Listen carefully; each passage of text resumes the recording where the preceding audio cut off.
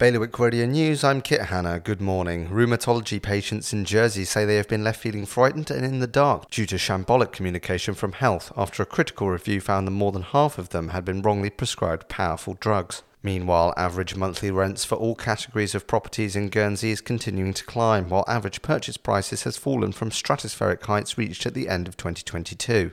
The Jersey primary school head teacher of the 11-year-old killed in a suspected hit-and-run at the weekend has remembered him as a charismatic and passionate young performer who brought joy to everyone he met. And Guernsey Police have launched a new digital programme to help Year 6 pupils better understand online safety, following a spate of people congregating and engaging in antisocial behaviour. For more on that and all of today's stories, visit bailiwickexpress.com. Your weather for today will be cloudy and perhaps rather misty with some sunny intervals. The wind will be a west to northwest light force 2 to force 3, becoming variable, and there will be a top temperature of 24 degrees. The next high tide is at 1:45 this afternoon. That's the latest from the Bailiwick Express news team.